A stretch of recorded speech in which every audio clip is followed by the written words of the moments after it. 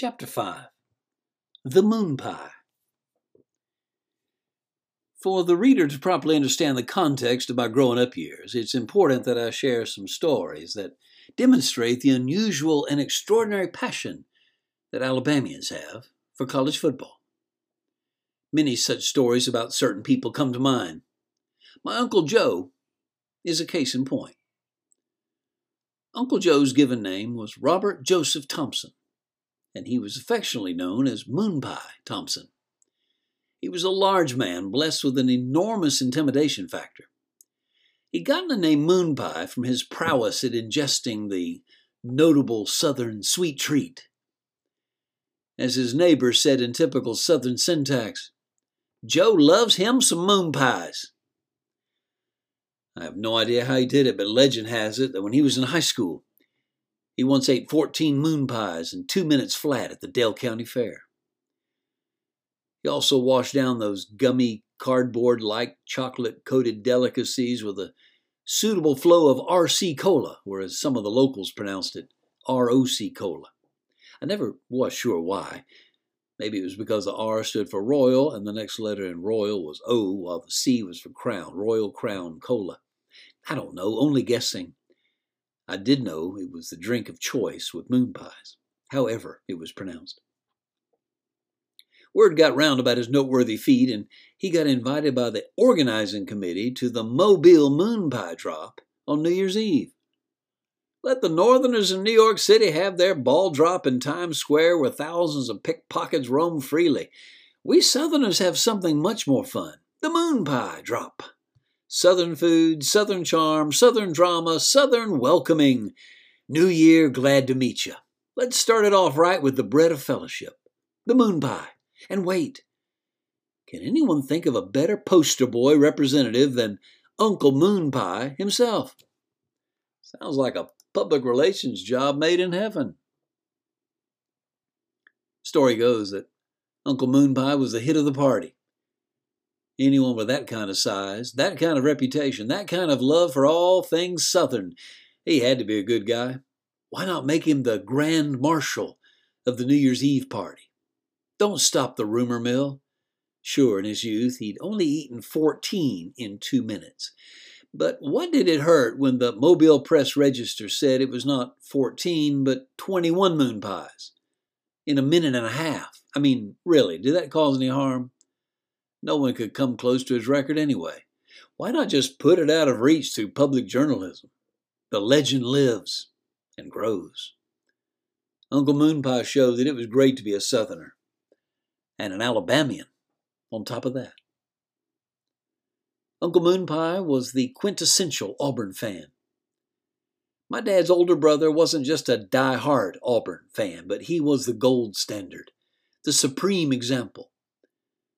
This was demonstrated in various ways, all of which added up to superfan. He had tons of Auburn paraphernalia, Auburn gadgets, the proud display of tickets from about 200 different Auburn games he'd attended. His third wife had tolerated his obsession more than the other two. They had fled when they realized they couldn't keep up with his War Eagle pride. No hard feelings, but they both reportedly said the same thing upon exiting. This marriage ain't working. Wife number 3 did draw the line with orange and blue curtains in their bedroom. She said it felt more like a boy's locker room than a place of quiet repose and marital love, and she just wouldn't have it.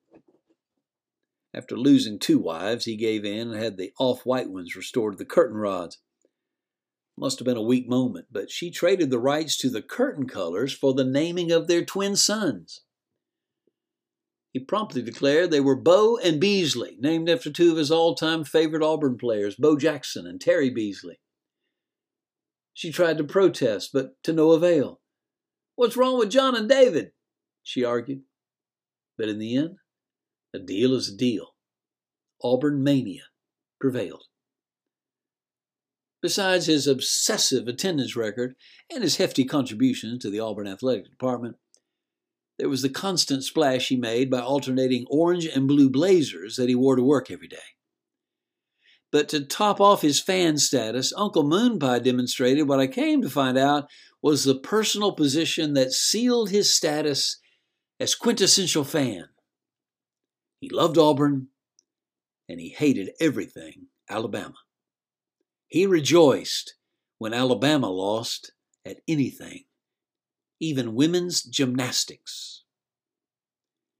His two favorite football teams, as the old saying goes, were Auburn and whoever was playing Alabama that Saturday. While he was cheering Auburn on in person from his season ticket seat at Jordan-Hare, his transistor radio with an appropriate earpiece was communicating the outcome of the Tide's tangle with their latest foe. He could be at the Auburn game, and oddly at the same time he was cheering his lungs out for Ole Miss, Miss State, or Southern Miss, any Mississippi school that had the misfortune of playing the mighty Crimson Tide on that Saturday. He cheered for those Mississippi boys like they were long-lost relatives arriving on a transatlantic ship, docking at Ellis Island for immigration into the USA. Funny thing, though, it didn't add up. When those same Rebels, Bulldogs, or Golden Eagles played Auburn, he pulled against them like they were the very devil in the flesh. How did that work? And what about the Kentucky Wildcats? They have beaten Alabama exactly once since 1922. Odds are not good that Bama haters will have a pleasant and gloat-filled Saturday anytime soon with the news coming out of Lexington, KY. Didn't stop Uncle Moonpie. He cheered on the old Kentucky Blue like this could actually really, no fooling, be the year. Good luck with that. Since every team that played against Alabama usually lost, Uncle Moonpie spent a lot of time in the autumns moping. That was despite the fact that he hollered and screamed and half terrified the neighborhood when Bama's opponents didn't respond too well to his fanatical urgings via his television set. I think he knew the TV was not a two-way communication device, but I was never sure of that. Take, for example, what happened one New Year's Day when Uncle Moonpie was watching the Crimson Tide play Texas A&M in the Cotton Bowl. I'd invited myself over, but was sitting on the other end of the couch. He could get a bit rowdy. Whenever the Aggies scored or got a turnover, he would jump up from the couch, race to the front door, open it, and shout up in the sky as loud as he could, "Go you Aggies!" When Bama scored, he sulked and fussed and made excuses or blamed the referees. I noticed the veins on his neck were bright red. Or were they crimson-colored? If Auburn happened to lose, it was more than just a double mope. It was something akin to morbid depression.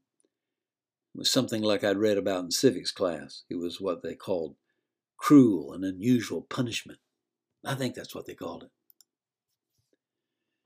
Things got out of hand one Saturday so severely that a neighbor called the law on him. She, Miss Bowman, who lived 3 doors down, had heard Uncle Moonpie hollering the memorable words, "Hit him harder!" and "Don't let him up until you kick his behind so hard he'll never forget it." Within about 5 minutes of her phone call, a sheriff's deputy showed up in the driveway.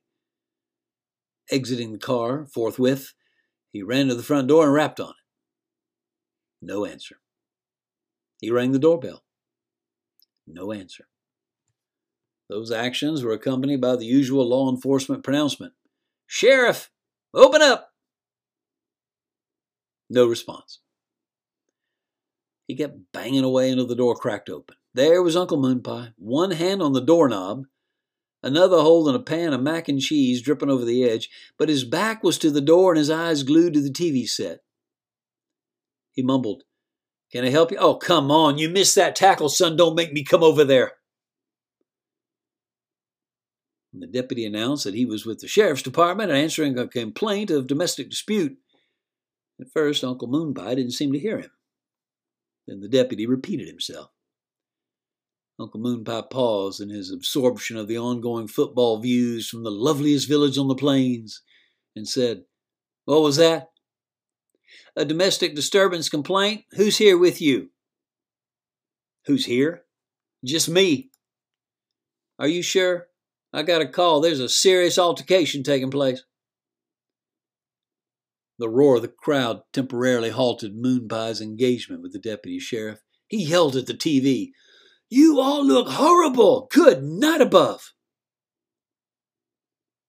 Undeterred, the deputy waded back in. "Who is here with you?" "Are you seriously asking me that? I live alone, and none of my friends want to watch the game with me. Say I'm too loud and unruly. I don't even know what you're talking about." Checking his notepad, the deputy continued. "It says here you were overheard, and I say overheard shouting, not just talking, to declare you were going to hit someone and that somebody was going to get their rear end kicked." Moonpie was in a state of disbelief. He realized who the busybody was, and starting to boil, he announced, "Are you trying to infringe on my rights of free speech? I can say anything in my house that I want to at any time, whether anyone is here or not, which they aren't. You try to take away my rights, and I'll be glad to sue you and see you in court. Is that what you want to do?" The deputy was not expecting this full frontal assault. He was totally confounded by this point. He asked for a third time, "Are you sure there's no one here with you?" "If you ask me that question one more time, especially since the answer is the same one that I gave you when you first asked, I'm calling a lawyer. You are really starting to irritate me."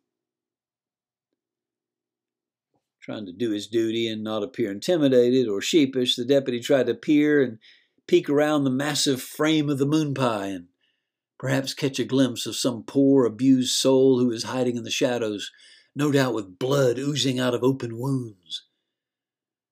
He couldn't believe someone would call in a domestic disturbance complaint over someone shouting at his TV set during an Auburn game. Were they serious? Was this some kind of prank? But he had to face the fact that the case against Moonpie was unraveling faster than an anchor rope going through his hands to the bottom of Lake Martin. Exasperated, Deputy Sheriff didn't know what to say. He simply turned away and went back to his car. He needed to call this into the office and tell them what happened, but he wasn't sure how to say what he needed to. When he opened the car door, he heard shouting coming from Moonpie's living room. "An interception? Really? Just as we were driving? I thought we threw enough interceptions last week to last us a month.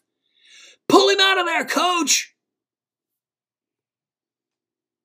The bottom line was that the deputy sheriff had been eaten up by an eccentric Auburn fan named Moonpie.